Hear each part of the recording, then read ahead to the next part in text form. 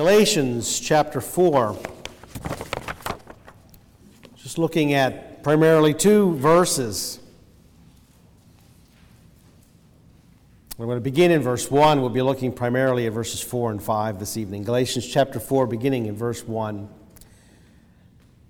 Now I say, as long as the heir is a child, he does not differ at all from the slave, although he is owner of everything. But he is under guardians and managers until the date set by the father. So also we, while we were children, were held in bondage under the elemental things of the world.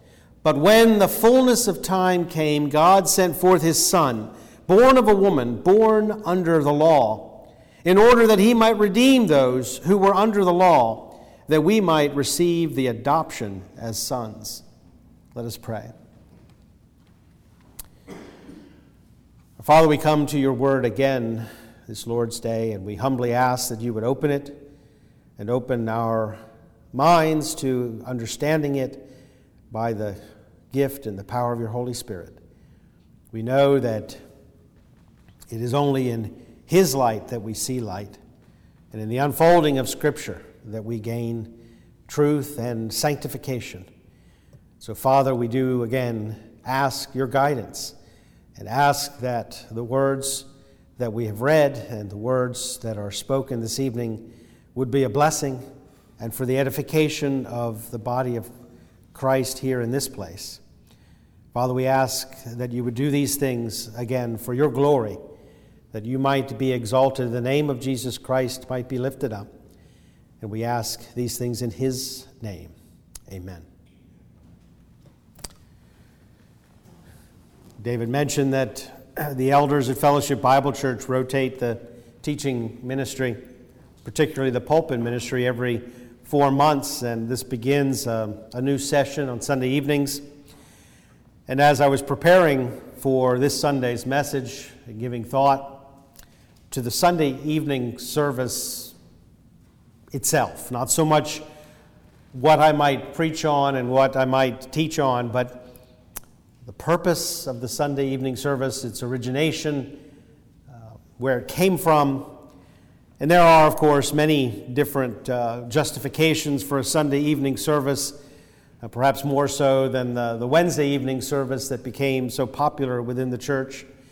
But it seems to me that the original parallel that perhaps motivated the early Christians to gather on Sunday morning as well as Sunday evening is that of the morning and the evening sacrifice in the tabernacle and in the temple. Although we're not sacrificing in the sense of the Levitical system, we do bring the sacrifice of praise into the house of our God.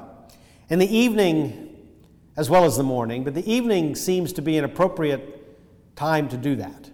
For me, evening is something I look forward to. I enjoy the evening. I know not everybody does, but I enjoy the completion of the day, the thought of the day. Not every day, of course, is worth thinking about as at its end, but the evening is a time of rest and reflection.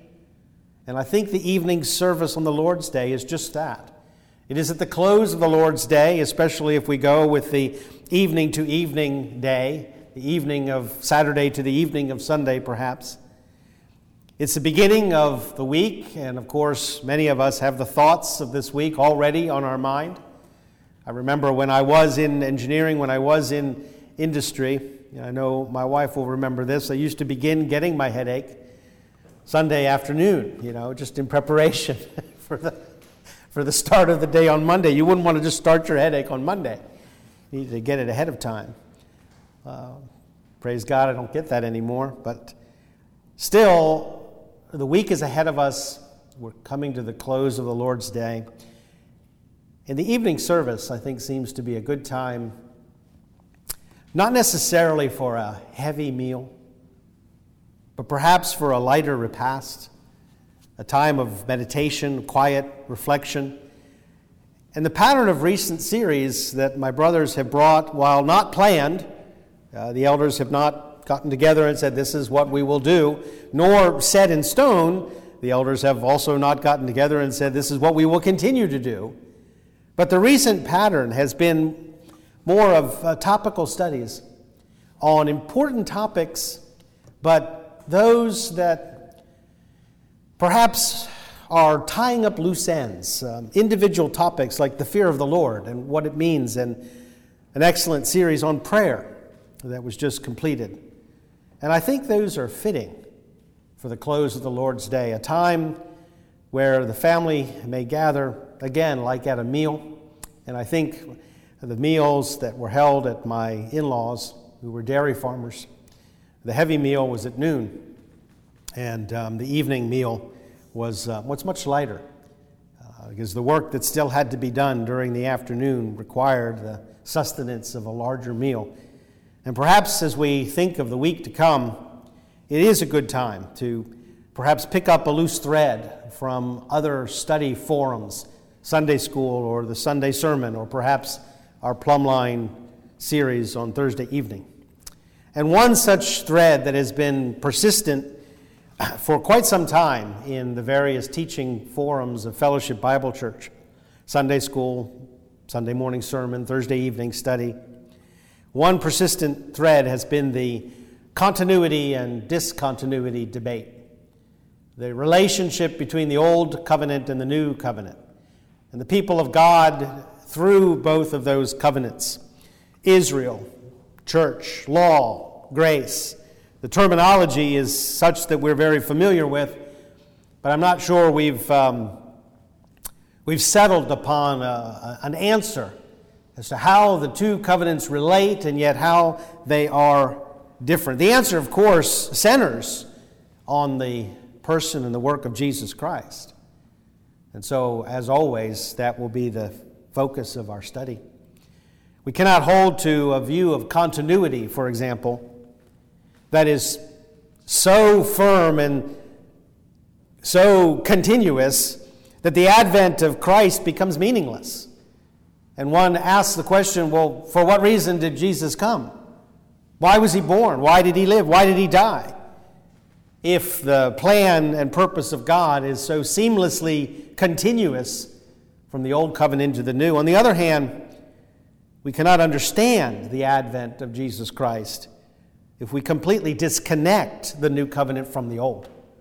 If we hold a view that is very popular, especially over the past 150 years, that God has operated in certain distinct and separate dispensations, that it's impossible for us to properly understand why Jesus came and what he did, because we are disconnected from the history and the heritage through which and from which his advent flowed. And so we read in this passage in verse 4, a very familiar passage, when the fullness of time came, God sent forth his Son. And it seems to me that phrase, the fullness of time, is quite germane to the topic of continuity and discontinuity. It shows that God has had a plan and a purpose. And I do believe that the time that is being spoken of here is not chronological time, but redemptive time. That in the purpose and plan of God from the very beginning, really from eternity past, flowed continuously as time does, and yet there was a point in time that could be called the fullness. And that time was the time when God sent his Son. We know that the Scriptures, and especially the Apostle Paul, speaks both in chronological language and in timeless language. He says of believers that they have been chosen in Christ from before the foundation of the world. And yet we know that it is in time that Christ did come in the flesh, live and teach and minister in the flesh, and of course, and importantly, died in the flesh and rose again. And so we're mixing two concepts that are hard to understand. One is quite easy, chronological, and oftentimes when you turn to a commentary on this passage, the fullness of time, you will read about how God providentially ordered the structure and the legal framework of the Roman Empire and the Roman roads, and these would enable Paul to travel around the world of that day, preaching the gospel. And of course, the Greek language, it is said that that's part of the fullness of time, that through the spread of conquest by Alexander the Great, the Greek language became nearly universal. so that in the Greek language the new covenant could be disseminated to peoples all around the Roman world. I think all such explanations are baloney, because there was a much wider world than just the Roman Empire that was neither reached by Roman roads nor touched by the Greek language. God didn't wait. I mean, if he was going to wait, he would have waited until the advent of the World Wide Web, right? And English is far more universal today than Greek was in that day. And so to try to find some chronological, providential arrangement is just is futile. The fullness of time. We may not know why, but it was the time when God sent forth his Son. Most of the world acknowledges that today, even in unbelief. Many of you in reading magazine articles, for example, now see the letters CE or BCE beside the year dates of whatever it is being discussed. You may wonder what those things are, because we're familiar with AD and BC, before Christ, and Anno Domini. But you can't use those phrases anymore, because those phrases are particular to one religion, Christianity, and they may offend people of other religions. And so what we'll do is we'll change the C and we'll call it the common era, whatever that means. What's common about the last 2,000 years? And of course, BCE then becomes before the common era. Some people think it means the Christian era, but you can't say that. That's even worse. But the silly and ironic thing about it is it still hinges on the same event. Does it not? It's still the alleged birth of Christ, which, by the way, is off by anywhere from 4 to 7 years, which is pretty well established, not only by cosmological data, but also historical data concerning the reign of Herod the Great, who apparently died in 4 BC. So our calendar's wrong to begin with, and God never told us to change the calendar. It's not a big deal. But it is a big deal to recognize that the coming of Christ is the hinge of history. And much of the world doesn't recognize the majesty of the coming King, Jesus Christ, except in their calendars. Even if they say BCE and CE, the advent of Messiah was of the greatest significance to Israel and to the world. Remember the old man Simeon, the man who daily was at the temple in Jerusalem looking for the consolation of Israel, because the Spirit had told him in prophecy that he would not depart before he saw the Lord's Christ, the Messiah. And he said, when he took Jesus in his arms, that this would be a light of revelation to the Gentiles and the glory of thy people Israel. The coming of Jesus Christ. The continuity and discontinuity debate hinges on the coming of Jesus Christ. There are not 7 dispensations. I mean, doesn't anybody realize that that was manufactured? The number 7. And C.I. Schofield, who was a renowned scholar and no reason to doubt a very sincere believer, he came up with 7 dispensations. Someone like the Roman Catholic Church has come up with 7 sacraments. I mean, there's a little bit of manufacture there. There aren't 7 dispensations. If anything, there are just 2. Everything moving from the proto-evangelium in Genesis 3:15, the promise of the seed of woman that would crush the serpent's head, to the promise of Mary that the Holy One would come upon her, or the Holy Ghost would come upon her, and that which was conceived in her would be the Holy One of God. That was the hinge, the pivot of history, redemptive history, and as we see also secular history. And so when we talk about the debate between how much is continuous between the covenants and what discontinuity there is, I think there is agreement that the point of differential is the coming of Jesus Christ.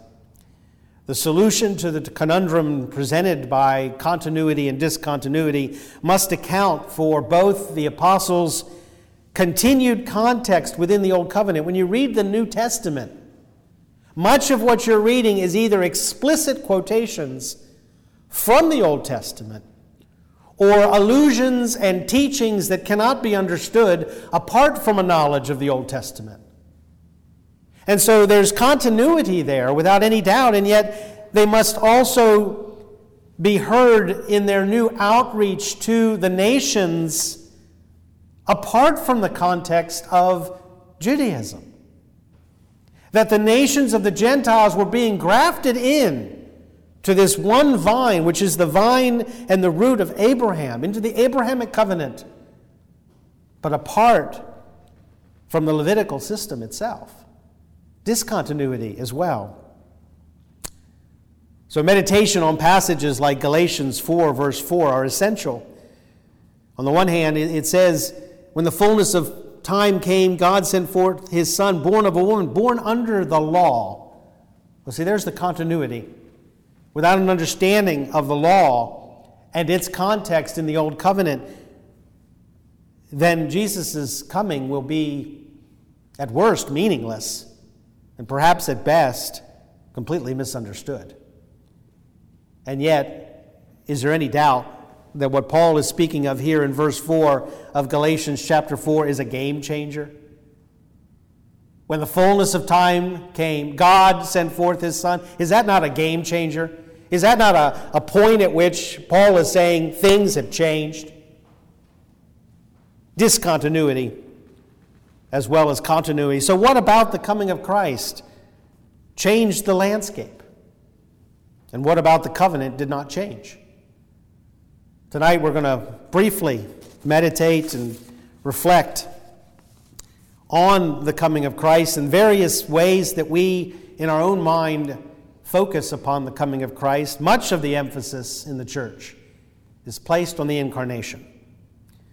Christmas has been celebrated for many, many centuries, and it is perhaps the major holiday of the Christian church. We look at the Isaianic prophecy and we look to Jesus as Emmanuel, God with us. And then, of course, the ultimate evangelical verse or evangelistic verse, and I say that facetiously, John 3:16, for God so loved the world that he sent his only begotten Son. The idea of God coming in the flesh is, of course, incredibly important, miraculous, amazing, wondrous. But is it the event upon which history hinges?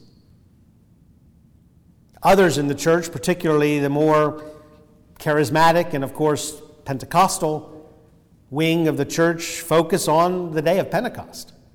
The outpouring of the Holy Spirit, the empowering of God's children to the work of ministry. In a sense, the event in which all believers became priests unto their God and King. That is what is reflected by the tongues of fire that settled upon each of the disciples gathered there. It's often viewed as the birth of the church. Certainly, I would say it's the point from which the gospel has spread out into the world. Whatever you may believe as to when the church began, whether the church can be traced back to Abraham, or whether it began with the gathering of Israel at Sinai, or whether it began only at the day of Pentecost, clearly Pentecost was an empowerment for the gospel to go out into all the world, the glory, the revelation of God to the Gentiles. But is Pentecost the hinge of history? Is Pentecost the pivot upon which continuity and discontinuity, Old Covenant, New Covenant, hinges or is balanced? In my studies, especially many of the ones recently, the study on the Passion narrative in Matthew, as well as the Pauline theology that we talked about a year or two ago on Sunday evenings, it seems to me the most significant event is not the incarnation nor Pentecost, but Christ's death. And so the incarnation, of course, is not unimportant. The incarnation was toward the death.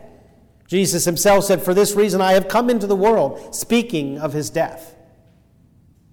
And Pentecost is certainly not unimportant. Pentecost flowed from the death of Jesus Christ. Jesus said, I must go to my Father, I will send to you the Comforter. If I do not go, I cannot send him.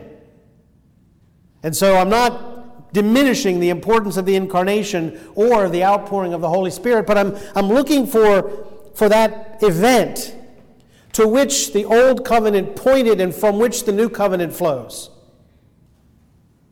And I believe that it is the death of Christ. Now, of course, in the biblical teaching, the death of Christ encompasses his resurrection. And we will be looking also at the resurrection of Christ. But I think it is significant in terms of the gospel that we preach that Paul said, that I resolved to know nothing among you but Christ and him crucified. And I think in Paul's teaching especially, but also in Jesus' own self-witness, his death is of paramount importance. And so the topic of this series of meditations on Sunday evenings will be on the death of Christ. Now, that doesn't sound very cheerful, does it? I hope it does, actually. Because really, the study is on the nature and the power of the gospel of Jesus Christ, which is contained in the death of Jesus Christ. It is a ground of assurance and hope for every believer. It is the heart and soul of the gospel, the good news. And so I hope that our time in study on the death of Christ will be enlightening. I hope that we'll be able to look at the death in the death of Christ. And a part of the study that I intend to direct in these Sunday evenings will be guided by a famous treatise written by John Owen, published in, I believe, 1647, called The Death of Death in the Death of Christ. That in the death of Christ, the victory over sin and the grave and Satan was won. On our behalf, he who knew no sin became sin and suffered the penalty of sin, the wages of sin, that we might become the righteousness of God in him. Let us pray. Father, we do pray that these evenings together might be a time of sweet reflection and meditation on your word, gathering together in our minds the things that we have heard on the Lord's Day, the teachings, the readings. We pray that they might sink deep into our hearts and into our minds, and that as we go into the world on Monday, we would not be conformed to the world, but transformed by the renewing of our minds. And so, Father, I pray that these times together, these Sunday evenings, might be a sweet and quiet reflection on the grace and the mercy of our Almighty God, the majesty and the power of our Lord and King Jesus Christ, and the guidance and the peace of your Holy Spirit. Father, we ask that you would bless these times together for your glory and for our good. For we ask it in Jesus' name. Amen. Please stand for the benediction from the small epistle of Jude, verses 24 and 25. Now to him who is able to keep you from stumbling and to make you stand in the presence of his glory blameless with great joy, to the only God, our Savior, through Jesus Christ our Lord, be glory, majesty, dominion, and authority before all time, and now and forever. Amen.